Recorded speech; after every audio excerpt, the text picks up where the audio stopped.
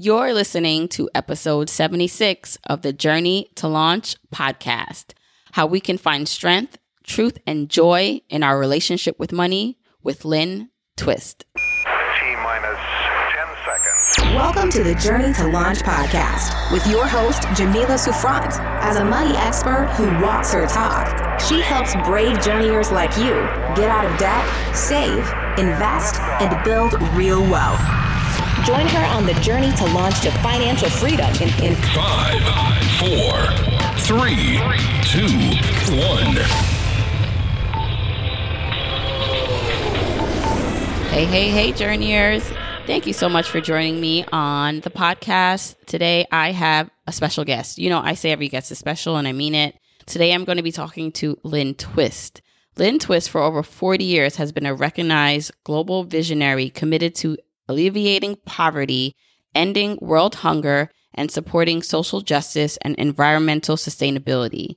She's an acclaimed author, and her compelling stories and life experiences inspired Lynn to write her best-selling award-winning book, The Soul of Money, Transforming Your Relationship with Money and Life. She's also shared the stage with some very influential thought leaders, including Oprah Winfrey, Marianne Williamson, Deepak Chopra, and I could go on and on, actually. So I wanted Lynn on the podcast today because I like to approach money then more than just the paper bills and the dollar signs that go in and out of our hands and the account. And it's deeper than that. I know money itself has a deeper connection to us. And so when I actually heard Lynn on the Oprah Winfrey podcast, I said, I need to get Lynn on the show. I want her to talk about this to my community, to you, how we can recognize our connection, our spiritual and soul connection to money. We're going to hop into Lynn's overall background. We're going to talk about the overall guiding principles of her book, The Soul of Money. So how can we find strength, truth, and joy in our relationship with money? And how can we absolve the labels that we are given and that we label and put on ourselves that stop us from being more resourceful and productive? And how can we reclaim our wealth and our inner resources? So I'm really excited to bring you the interview. Before we hop in, this is episode 76. So if you want the show notes, you can go to journeytolaunch.com/episode 76. Also, at the end of the podcast, I'll be reading a Journeyer review of the week. So that's for you. If you let the podcast review in Apple Podcasts, that's that purple app on your iPhone, I'm going to be leaving a review. So if you want to hear your review possibly read, then please also, if you listen to this in Apple Podcasts, rate, review, and subscribe. And of course, please just tell a friend and tell a friend. You know, I always say this, give this as a gift. This is a free gift, a free resource to help you on your financial independence journey. Follow me on all social media as Journey to Launch. I'm there on Instagram, Twitter, and Facebook. And remember, the Journey to Launch Club, I am accepting members. So come join me. That's at journeytolaunch.com/launch club. All right, let's get into the episode. Hey, Journeyers, I'm really excited to bring to you this conversation, which I know will be amazing because it's talking about something that I think we need to talk more about in this journey to financial independence. And that's just living wholeheartedly and earning, spending, just living with money and feeling good about it. And that's because I'm talking to Lynn Twist, who is an acclaimed author, speaker, and has done amazing things in the space of global leadership and citizenship. So, Lynn Twist, thank you so much. Oh, thank you. Thank you for having me. And you are the author of The Soul of Money, and it's something that I read, and I actually saw you on Oprah. I listened to when you actually were on Oprah, watched the show, and then listened to the podcast. And I thought, wow, this is a conversation that we should talk about more, because how do we live a life in which we're not just looking for the numbers, so, you know, looking to attain and gain as much money as possible, but how do we do that, but live in a way in which our soul is fulfilled? So that's what I wanted to talk about with you. So thanks for coming on. My pleasure. All right, so let's get down into it. You have a lot of experience with this concept, with these thoughts about living a wholehearted life. Now, can you explain what the soul of money is? I know people who initially hear it is like, money doesn't have a soul, right? But that's not what you're talking about. Talk about what it really means to live a life and understand the soul of money. Well, the Soul of Money title of both my institute, the Soul of Money Institute, and the book is a little bit of a kind of catching your attention, hopefully. But money does not have a soul. We all know that, but we do. And we created money. Money is not something that is part of the natural world. Money does not grow on trees and pennies do not fall from heaven. It actually is our creation. We created it 4,500 years ago for the purpose of ensuring that everyone in the village or the community or the region where we were living 4,500 years ago had everything that they needed. So it's our creation. It's like water, even though water is God's creation or the creation of the natural world. It's a carrier. Money is a carrier, and that's why it's called a currency. It's a current, and it runs through every single life. And just like water, if it's purified, if it's clean, if it's moving, it can cleanse, it can purify, it can make things grow, it can nourish. Or if it's toxic or carrying bad intentions, just like water, when it's toxic, it can make people sick, it can kill, it can destroy, it can maim. And so money is like that. It's what the imprimatur we put on it, how we earn it, how we spend it, how we save it, how we invest it, has enormous consequences for us and for the world. And money is a carrier of those intentions. And when it's philanthropic, for example, if money's designed to do good, it carries that energy with it. If it's money that's moved along from the space of love and commitment and courage and responsibility, then it does that kind of work. But when it's filled with greed and avarice and jealousy and trying to destroy rather than uplift, it does that. So money doesn't have a soul, but we do. And when we connect our soul and our money, rather than having them be so separate, we start to live a more balanced, a more integrated, a more courageous, a more loving, a more thoughtful, and a more holistic life, and one that's much more fulfilling. So it doesn't have as much to do with how much money we have in the conversation you're having with me right now, but the way we earn, spend, invest, give, and save money has enormous impacts not only on us, but on the world in which we live. And I can't wait to get into how we can put into use, anyone listening, this life of where we feel wholehearted living with money. But can you talk a little bit about what first inspired you to dive deeper into this concept and these thoughts around money? What first prompted you to start really digging deep? Well, I was very, very fortunate to be in the right place at the right time when something called the Hunger Project was born. And the Hunger Project is an organization, a very large organization, actually a movement now. But when it began, I was in the right place, as I say, at the right time, and I was lucky enough to be in the beginning of it.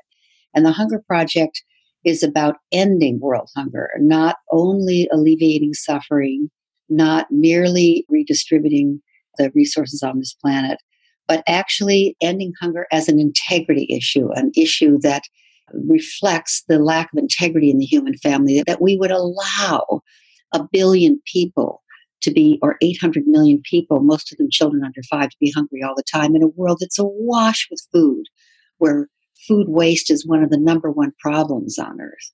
And so it's an integrity issue in our relationship with each other and with ourselves.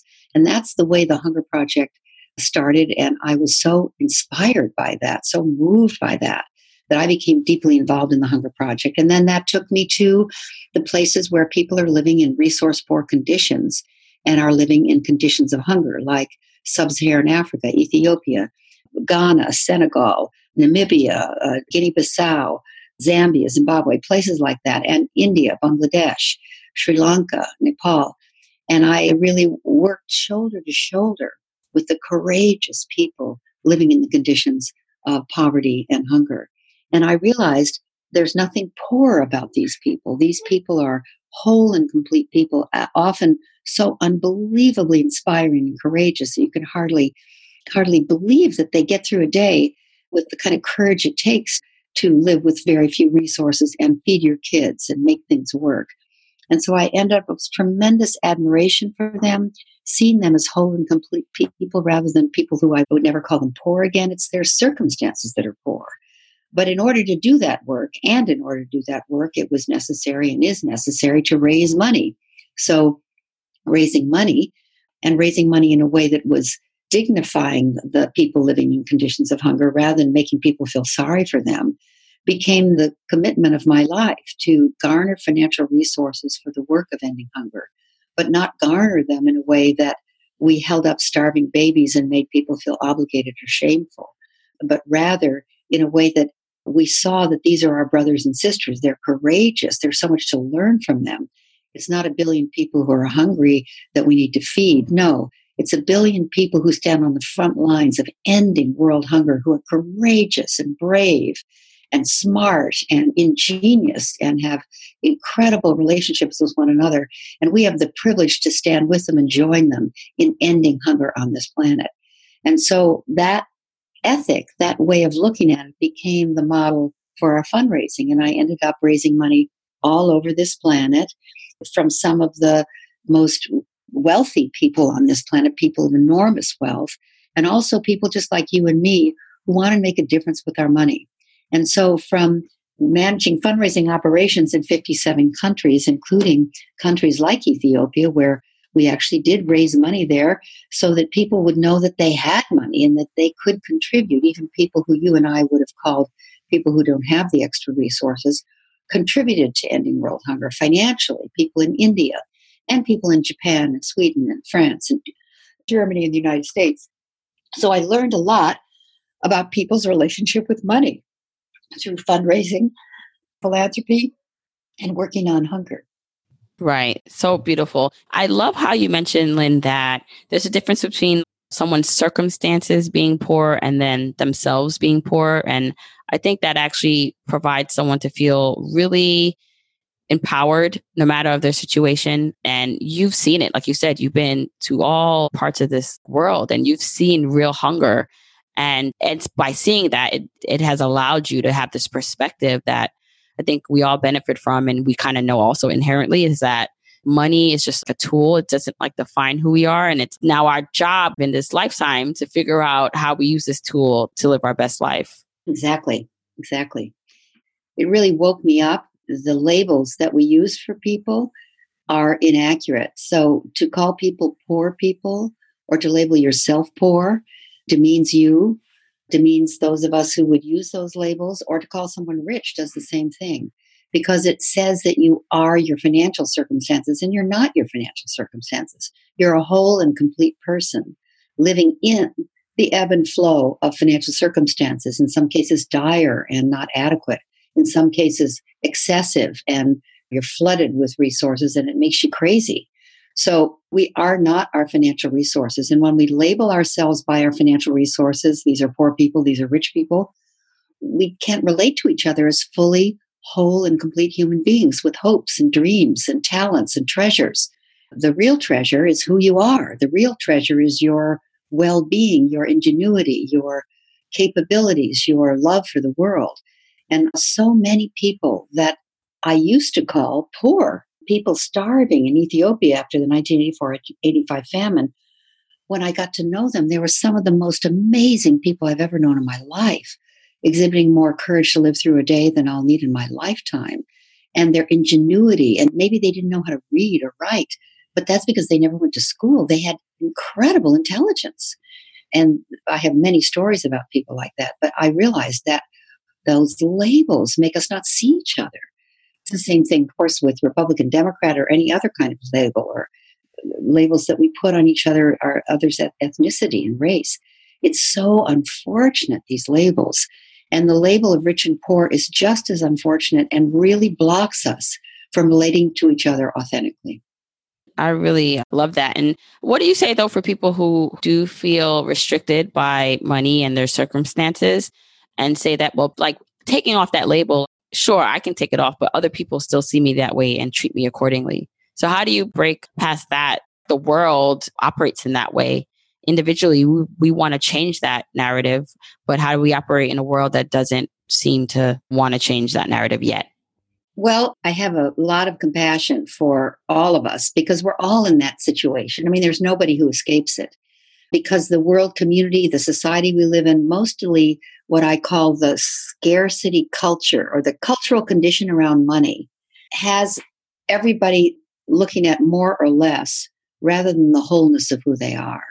And it's painful. And I can't change everybody else, but I can change my perception of myself. And I can shape the space around me by my relationship with myself, by my confidence, giving myself permission to be fully who I am. And eventually the space around you and the relationships around you start to reflect that. But it really starts with who you are. So, for example, there's a story in my book you may remember of a woman named Gertrude who really educated me when I went to a meeting in Harlem in her church basement. And she said to me, my name is Gertrude and I'm committed to ending world hunger. And I do people's wash. I don't have a bank account. I don't have a credit card, but I have money. And she didn't say I don't have much money. She said I have money because she does.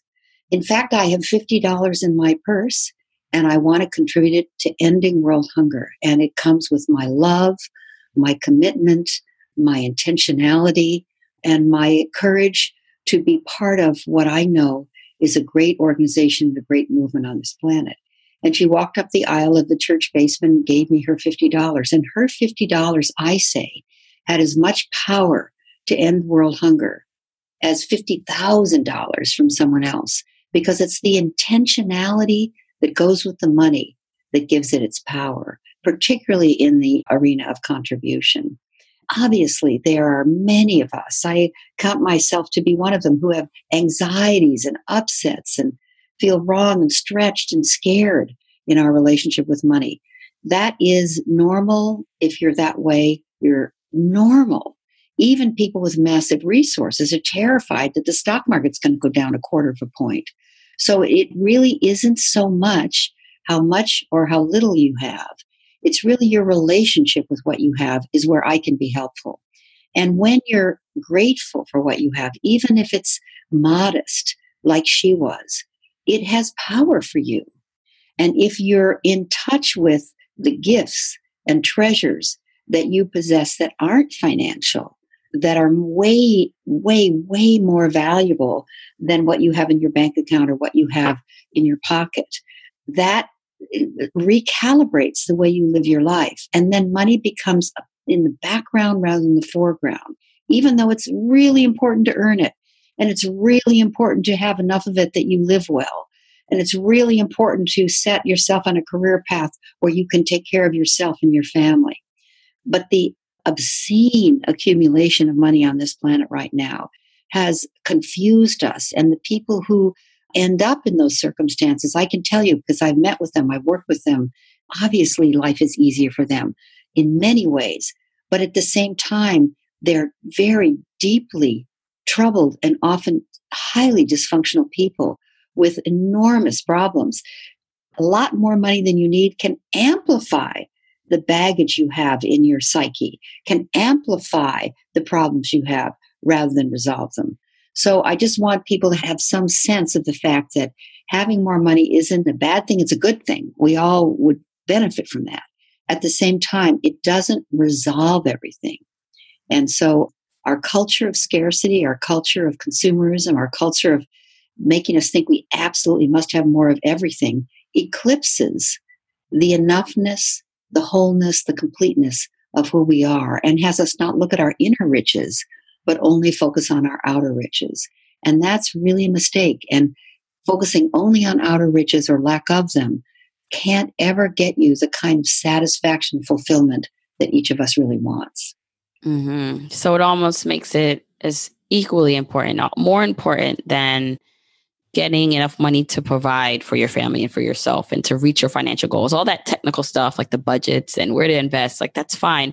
But it is equally or more important to focus on understanding and be feeling whole without that. Because once you do, it's like the catch-22 where you have someone listening and saying, well, I don't have that and I don't feel that. Therefore, I'm not going to reach my goals. Or saying, you know what, in spite not having that, or because I don't have that, I'm actually able to be more resourceful and have more gratitude for what is, which then allows you to then think abundantly, think creatively, and actually then reach your goals because you're approaching life and your money from a different mindset.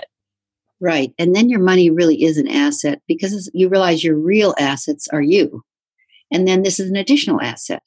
I had a woman who came to me who was in massive credit card debt. She was just desperate. She couldn't pay her rent. She couldn't take care of her kids. She was a single mom. She was just in horrible financial shape. Her credit card debt, I don't even want to say the number, but it was thousands and thousands, tens of thousands of dollars. And when she came to me, she was her debt. In other words, she wasn't there. She was her debt. She had taken on that, almost like that personality, almost like that's who she had become. And she wanted me to help her. And the first thing we did was I told her to go out into the world in the next 7 days. There was a week between our meetings, and appreciate and acknowledge every single person she came across. Now, sounds like an odd thing to do, but let me just explain this story. So I said, when you're in the grocery store, thank the person at the checkout counter or give them some appreciation. If you like their hair, say so. Or if you're interested in what that necklace is that they're wearing, say so. When you pick up your cleaning, say something to the people there who cleaned your clothes of your appreciation of the fact that the job they do. When you're on the bus, thank the bus driver for his cheery attitude if it is cheery. Find a way to acknowledge, celebrate, honor every single person who crosses your path. And do that for 7 days. Do the best you can with that. And so she came back. It was a Monday, the first meeting. She came back the next Monday, and she was there. I'll call her name Carol. That wasn't her real name. There was Carol and her debt, rather than Carol debt. Rather than all Carol was her debt the first week. The second week, she came back and she was upbeat. Her face was brighter, and she was there. There was Carol who had debt. So then there was someone to work with on the debt. It wasn't collapsed. And so then we began a program to reduce her debt. And it took her 2 years, but she got completely out of debt and now is in good shape. Wow. But we had to establish that she wasn't that. Yeah. And I think it goes both ways. So whether that's you're not your debt and you're also not the $1 million you have either in the bank. You're not defined by how much money you have.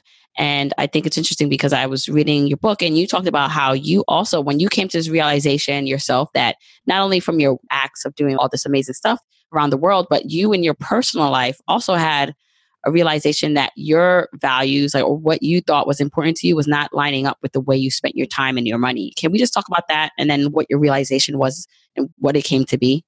Yeah, and I'll just underline before I do that, your point that I have worked with and continue to work with people who have millions and millions of dollars, and they think they are their trust fund or they are their stock price or they are their bonus. Then if anything happens to their bonus or their stock price or their inheritance, they go completely crazy because they've lost their identity. So it works the other way too. But I'll just say I got caught in that myself. My husband was very successful. Now by today's standards, it would be called modest. But at that time in the 80s, he became very successful very fast financially after he got out of business school. And we had more money than we were ready for, I could say. And we started thinking, well, God, we should know about wine. We liked drinking wine, but we didn't care whether it was white or red. We didn't really know about wine. So then we thought, we have to know about wine. We have to really understand wine. We have to know about these different kinds and this different house of wine and French wine. We can't go to Yosemite anymore camping. No, we have to go to France or we have to go to Italy or we have to go to Europe. Or we need to collect art. We got totally into this thing where we were all about the status that comes with the money. We couldn't have a Volkswagen. We had to have a BMW. We went crazy. And we lost our center and we lost our way, I would say. Now, all of those things aren't bad. I love wine now. I love art. I love a good car. I don't mean that that stuff was bad. It was that we were not authentically engaging with any of that. We were doing it because we thought we should, because that's what people with money do. And it was fake. It was false.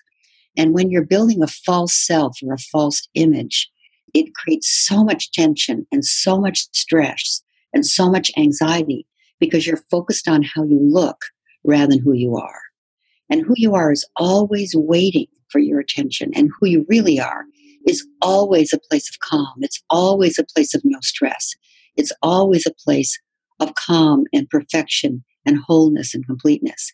And so that whole episode of our lives, we weren't spending enough time with our kids. We were trying to be out and about at every party, at every this, at every that, on every trip. And I realized we'd lost it. And I was lucky enough to take the EST training, the old EST training. It's now turned into something called the Landmark Forum, which I highly recommend is the successor to the EST training. And it was the beginning of the Human Potential Movement. It was a fantastic wake-up call for me. And in the EST training, which is now called Landmark, I realized who I am is not all this stuff. It's not all the person I'm trying to be. It's just me. And I have my own talents and treasures. I have gifts. I'm unique. And I became engaged with the contribution I could make to the world rather than what I could take from the world. And it became no more about my life starring me, but became about my life has been given to me and how am I going to use it to make the world a better place. And I began engaging in service, in being of use. And that's when the Hunger Project was born. And I was there so that I could be part of that. And it really transformed my life. And now I work with indigenous peoples of the Amazon, with the Pachamama Alliance, who didn't even know money existed. They have everything they need in the Amazon, everything they need right around them. And they don't have any possessions. They don't even understand or want ownership of anything. And they used to say to us, people outside of the Amazon are so nutty about this thing called money. What is it? You can't hunt for it. You can't eat it. Why would you want it? And it really woke me up to the fact that we've become so obsessed with money. Instead of a medium of exchange, it's become the purpose, the be-all, the end-all. And we're so dysfunctionally oriented towards it that we can't remember who we are. And I went through a whole process of discovering myself so that I now know that the life I have is a life I've been given. It's a gift and it's a blessing, and it's my privilege to now use that life to make a difference that benefits all people. And that really led me to the life I have now, which is 10,000 times more satisfying than the life I was chasing. Right. You talked about the inner resources and wealth that we all have within us. Mm-hmm. How does one, if they feel kind of lost at this point, they're listening to this and they realize, you know what, I'm not happy with the way I have a relationship with money or how I earn money. How can they reclaim that relationship? How can they take control back and find the inner wealth in themselves? Well, I think reading The Soul of Money, I hope is helpful. It was to you. It's helpful to most people. So reading it online or getting the book itself, I think would be helpful. Secondly, even though you might be totally stressed about money, to put your money woes aside just for the moment and do an audit of your assets that are not financial and really step into the gratefulness for the assets you have.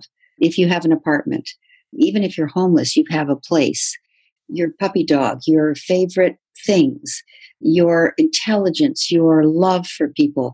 Do kind of an audit. It can be silent. It can be written down of the people that love you and the people that you love, to really pay attention to what's working about your life, to give that some attention, what you love about your life, the gifts and talents and treasures that you have, the friends you have, the books you love, how you love to cook, or you make a really great jambalaya, or the sweater that when you put it on, you feel so cozy. So actually take an audit of what's working about your life and what you're grateful for. I call it the exercise of the great fullness of your life, the great fullness of your life. And spend some time really auditing that. It's really good to do it with another person. And step into the great fullness of your life, because what you appreciate will appreciate. What you appreciate will appreciate. Appreciation and gratitude creates more of itself. And what you're grateful for will grow in the nourishment of your gratitude. And then you can do that with money. Suppose you have a very modest salary. Supposing you're one of today's best teachers and you don't get paid very much, but you do get paid. And that money that you get for your service to those children, to really pay attention to how important it is that you are compensated and be so grateful for that compensation rather than complaining about that it's not enough all the time. Now, that's important when you're in a strike or when you're in a negotiation. But when you're not, be grateful for what you do receive and really allow yourself to receive it. Really allow yourself to receive it. And that it comes from, let's say if you're a teacher, or if you're working for a company, or if you're working for the state, it comes from people's generosity, actually. People's generosity make the economy move. So gratefulness is a huge part of healing our hurt and our anxiety around money. And then to find a way to make a difference with your talent, your treasure, your love for the world. Now, if you can have a job that does that, that is the best of all things. But if your job or your current job does not provide that, or you don't have a job, volunteer. Do something that makes someone else feel better. Do hospice work. Work in a food bank. Do something where you're contributing. Because when you're contributing, you recognize your enoughness. When you're sharing, you recognize your enoughness. When you're serving, you're rooted in your enoughness.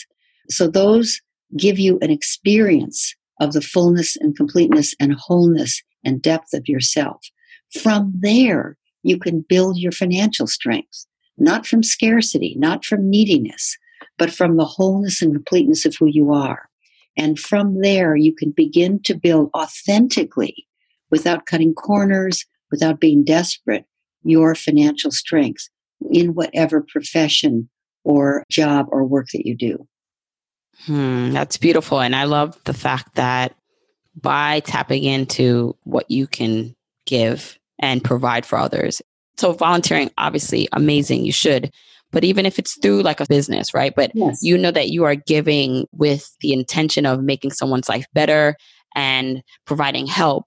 And you get in exchange like money for that. And I love how you framed if it's not something that you're able to do with your full-time job or what you do for a living, you can do that on the side or on the weekends or somewhere where you're supplementing maybe what's lacking throughout your life on a day-to-day basis. You're supplementing it not only with the giving attitude, but also you can supplement it money-wise too, which then helps feed the cycle of I'm giving back into the world, I'm thinking abundantly, and then therefore more things will come to me. And you can do that in any job that you already have also. Just like Carol acknowledging every single person who came across her path for 7 days, why that gave her herself back was because she was contributing to other people. And when you're contributing to other people, you're in touch with your own wholeness. Not in comparison to them, but you're a person who can give because you are overflowing with your own wholeness. There was once a bus driver in Chicago that we just used to love to get on his bus because he was a really beautiful African-American man. He was kind of an oversized character. He was kind of a jolly soul. And when you get on his bus, whether it was a snowstorm or sleet or rain or sunshine or whatever it was, you get on his bus. He said, "Well, how are you this morning? Welcome to the happiest bus in Chicago." And every single person who got on that bus had a better day because of that guy. And I don't think his compensation was very much. Maybe it was. I don't know. I hope it was. But he made that job wonderful for himself and everybody who crossed his path. And you can do that. And for him, his job was an opportunity to express the richness of life.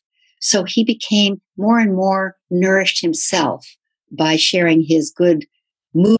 I totally have come across people who were in service-based industries, whether that's maybe a waiter or a bus driver, or maybe someone who is like a housekeeper or whatever, because I recently stayed at a hotel. And when someone is pleasant and so happy to be doing a job and you feel that energy, I always take notice and it automatically puts me in a better mood, even if I'm not in a good mood.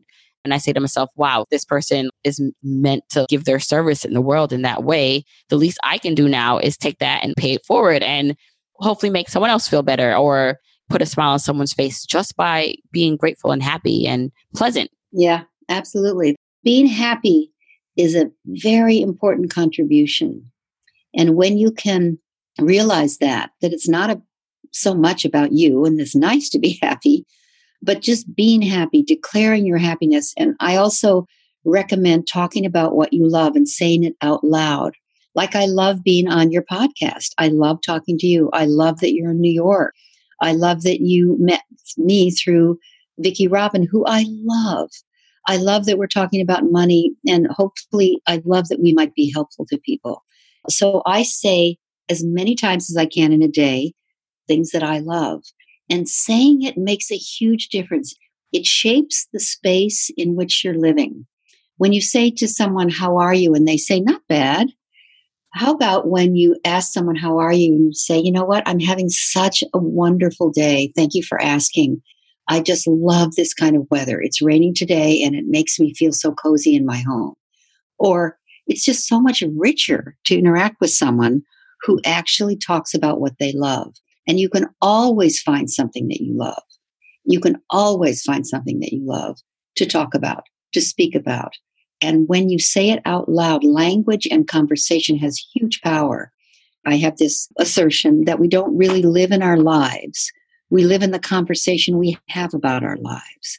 We don't live in our jobs. We live in the conversation we have about our jobs. We don't live in our country. We live in the conversation we have about our country. And the conversation we have about our country, the conversation we have about our jobs, the conversation we have about our marriage, the conversation we have about our day, that's totally malleable. We are omnipotent over that conversation. We're not omnipotent over our country or over our marriage or over our job, but we are omnipotent, all powerful over the conversation we have about that. And that's where we live. And so it's not Pollyanna. It's actually, how do you empower yourself? Even if you're doing a job that's temporary that you don't like, you can have a conversation about it. I'm so grateful to have this extra work for this period of time between the job that I had before, which I've left, and I'm grateful that I had it, but it wasn't right for me, and the job that I will get, my dream job, which I know is on the way. I'm so grateful to have this interim work. I'm happy to be making a difference in this company, even though this is not a fit for me. So you can always generate a conversation authentically that empowers you. And so that's another thing I recommend, is looking to see what you love and saying so. Yes, love that. And as you're talking, I'm thinking how important this is for people who are in this movement, on the journey to better their finances, pay off debt, and someday reach financial independence. Because what can happen is, and it actually happened to me, is that as you become aware of these goals that you want to hit, sometimes it almost seemed, for me at least, was like a gift and a curse, in the sense that I felt like this huge gift of realizing that I can accomplish this goal of possibly walking away from a job that I wasn't in love with to do things that I was more excited about. Like, I'm excited about that. I'm happy. But then it kind of puts you in a place where, wait a second, that's going to take some years to accomplish. And then when you look at your current circumstance and it doesn't quite fit up to or match what it is you want to be doing, there's a tendency to kind of become unsettled and unhappy. And I find that for me, I've always tried to look at the best of my situation. So even when I had a crazy long commute going to work, or I was away for long periods of time from my family, I looked at all the benefits that came from it. And so people would ask me, like, how is it that you commute that far, or you're able to do everything you're doing? And I try to always reach for the positives. But what I find a lot is that people get very uncomfortable and sometimes unhappy on this journey to financial independence, because it kind of puts a spotlight on what they don't have because they're trying to reach for the things they want. And so I think it's so important for people on this journey to become happy. It's about the journey. It's not about this end point of reaching your $1 million, 5 million, whatever number you need to feel independent. It's about the journey to reach that. And what good is that journey if you're miserable, unhappy, or ungrateful on it? Exactly. Yeah. That is so beautiful what you're saying. There's a wonderful exercise that we sometimes do where you draw the river of your life. And you think of life like a river. And if you've ever been river rafting, there's rapids, there's deep pools, there's whirlpools, there's rocks, there's twists and turns, there's waterfalls. And that's life. It is a river, and it twists and turns, and it's deep and it's shallow. There's waterfalls and there's obstacles, but you get through them, you get over them. Even a huge boulder doesn't stop a river. A river finds its way around a huge boulder, and we do too. We do too as human beings. We find our way around the big boulders. We find our way over a waterfall, and we survive. We can learn to love the rapids that are scary and confronting. And we can take time to be in a deep pool where we ground and rediscover the deep soul that is who we are. So it's all part of the deal. And rather than there's tragedies and things that are terrible, there's breakdowns, which are always the seeds of a breakthrough, if you can see it that way. And it's very important, I think, to recognize progress. So to take the ground when you make progress. So, for example, in the FIRE movement, financial independence, it is a goal, yes, but every step you take towards that, there's progress, there's consciousness, there's things you realize that you didn't realize before. You're playing with a much, much wider and broader set of facts and information. Even embarking, if people listening, it's their first minute in the FIRE movement, that you joined the FIRE movement says so much about you. So honor and own and take the ground for all your accomplishments, because you stand on the shoulders of what you've already accomplished to do the next thing. And the setbacks can be the fodder for a breakthrough. Oh my gosh, I love that. This is what I talk about all the time for people, because everyone joins at a different point on their journey. You could be joining and you have a great income and maybe you're kind of cutting back expenses so you're able to kind of hit away at your goals quicker. Maybe you're coming into this and realizing that you have a lot of debt. You didn't know a lot and you feel like, oh my goodness, how am I get to any of these goals that I set? And I always say the little goals, the big goals, sure, they matter. But just starting, like you said, you putting one foot in front of the other is something you should be so proud of yourself for doing. So I love that you framed it in that way. And I'm sure someone listening to this right now, I hope that they feel confirmation that they're on the right path, that it's okay, no matter what their circumstances, that they're in a good place. Yeah. And also that it's really important to stay in the community of support, because once we have an insight or a breakthrough or even begin a journey, if you do it all by yourself, if you're one of those people that can, good for you. But most people need a community of support to hold them to account, to support them when they're down, to be held in a space that serves and supports your new commitments. Because what you're doing is you're pulling yourself out of old circumstances into a whole new set of a reality. And it takes a village to do that for everybody. It's not weak to have a circle of support. It's a sign of strength to have a circle of support. So stay in touch with the community and keep getting information that empowers you, like the podcast we're doing right now. Yeah. And that's the great thing about the internet nowadays, is that you can connect with so many people that you wouldn't otherwise know or meet in person. And you can share stories and be inspired by people from different walks of life all over the world. Yeah. There's such a power in community. And the FIRE movement, everything that Vicki's contributing to it, and I'm sure what you are, is a really beautiful thing that people are thinking that way in these times. I just love it. I'm really deeply inspired by it. And it is a sign that people know that sufficiency and enoughness, which is sort of the theme of the Soul of Money book, is always there. It's not a destination, it's where you're starting.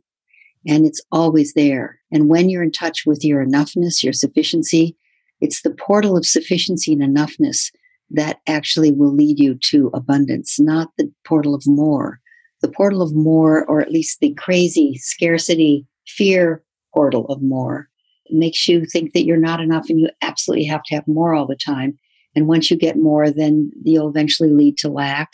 And then you want more again. And then that leads to lack. And then you want more again. But if you can enter the realm of sufficiency, or the house of sufficiency, or the experience of sufficiency, it overflows into natural abundance from the appreciation and recognition and nourishment of what's already there. Yeah, traveling on this journey, but feeling like, oh yeah, when I get to that end point in 5 years, that's when I'll be happy. It's not the way to go about it. It's not the way to do it, because within that time frame, you're going to be unhappy, only looking at the negative things. And then, like you said in our beginning of this conversation, when you reach that number, when you reach that amount, it doesn't make all your problems go away, or it doesn't make the fact you have all this money now, things are just automatically better. It's probably more amplified, whatever it is that was holding you back and making you unhappy. So I encourage everyone listening to find the joy in the journey. And for a lot of people, some of the sticking point is, well, maybe I don't enjoy my job, But a lot of what you're saying, Lynn, about appreciating the fact that you even have a job and using your talents and shining through regardless will help you start to cultivate more happiness on the path. Right. And also, if you can be appreciative of the job you have, even if you don't like it, then it creates a space for the next thing to come to you. If we turn our complaints into commitments, that really changes the game of our life. Oh, I love that. Turn our complaints into commitments. Love that. Transform your complaints into a commitment. Because when you're complaining about something, there's always a commitment underneath that. And if you transform your complaint into a commitment, that's what every NGO really is. Every non-governmental organization or every cause is really people's complaint transformed into a commitment. And they don't have time to complain anymore because they're committed to resolving the thing that they were upset about. Mm-hmm. So for example, if I am complaining about the traffic, every time I go down this road or I take this path, it takes me forever. There's too much cars on the road. I'm complaining about maybe my commute. So how can I turn that into a commitment? Well, I would say that then you can be one of the people who encourages and organizes carpools, who gets an electric car that goes in the special lane, or that you start using mass transit, or you be one of the people who's working to get more mass transit in your community, that you work on transforming it rather than complaining about it. Love that. Love that. Now, Lynn, people are going to want to know more about what you're up to. I know you're still doing a lot of amazing work in the world. Can you just share about what you're working on now and then where people can find you? Okay, well, I'll start with they can find us at the Soul of Money Institute, and that's soulofmoney.org, soulofmoney.org. And we have online courses that are very inexpensive. We have a course called the Money Course. We also have in-person workshops, Fundraising from the Heart. The Soul of Money is another workshop, and we do keynotes. When I say we, it's also with my colleague, Sarah Vetter. And then I'm also very involved in, as is Sarah Vetter, the Pachamama Alliance. And also we have educational transformational programs all over the world in 82 countries. And you can go to pachamama.org. And then we have communities of Pachamama Alliance people all over the world. So you can find out where there's a community near you. And I'm so glad you asked. Thank you. Thank you. Lynn, thank you so much for sharing all this wonderful information and knowledge. It's been wonderful to talk to you. Thank you. Thank you. It's wonderful to talk to you. And thank you for the work you're doing and the FIRE movement and having a podcast about money that I hope serves people in their quest to know that how much money they have or don't have is not who they are. Who they are is rich, deep, and full, and whole, and delicious, and amazing. And then there's money. And money is either something you want more of or something that supports what you have already going on. But it's not the be-all, end-all. And yes, we do want to have money in our lives, and we want to make a difference with it. So thank you so much yourself for the work you're doing, the leadership you're providing, and the service that you're making available to people. What a way to end it. Thanks, Lynn. Hope you enjoyed that conversation with Lynn. I really do believe that instead of money being something that controls us and is a negative pain point in our lives, we can turn that around to find power within not just money, but within ourselves to then be able to use money to our benefit, to rise up above the construct that it will run your life. So I want you to view it as you have control over it. And how do you create a healthy relationship with that? So really encourage you to dive deeper in some of the concepts that Lynn and I talked about and to check out the book, The Soul of Money. So again, episode show notes can be found at journeytolaunch.com/episode 76. As always, share with your family and friends. Hashtag Journey to Launch on social media. So that way you can also connect with other journeyers, and then at me, Journey to Launch, so I can see what you thought of the episode. Share it with me at Journey to Launch on Instagram, Twitter, and Facebook. You can also join the Facebook community at journeytolaunch.com/community. So as I mentioned, the doors for the Launch Club, they are open. This is my premier membership community for journeyers who are wanting to take their finances and life to the next level. So it's where you can come get community support, extra content from the podcast and just resources and tools to reach your goals. Actually, we had our launch kickoff party last week. So much fun. We got to meet each other, share goals. And of course, like anything we record in the Launch Club, you can watch at whatever time works for you if you can't join live calls. I actually have on Takaya. She's coming on. Takaya was from episode 69. She was a single mom who went from $100,000 in debt to $500,000 in savings. So she was on episode 69 of the podcast. She's coming back on this week to do a live Q&A so we can dig deeper into her story. And I can't wait for that. And so in general, if you are loving the content for the podcast, if it has changed your life, if you love just being a journeyer, this Launch Club takes it to the next level. So I hope you can join us there. You can go to journeytolaunch.com/launch club to learn more. And I hope to see you inside. And let's get into the Journeyer review of the week. So Shalane G, I believe that's a woman, says, I've listened to other personal finance podcasts. However, none of them really made me feel like I could ever attain the goals they spoke about. Jamila and her guests break things down to seem like a FIRE lifestyle is for everyone as long as they make it a priority.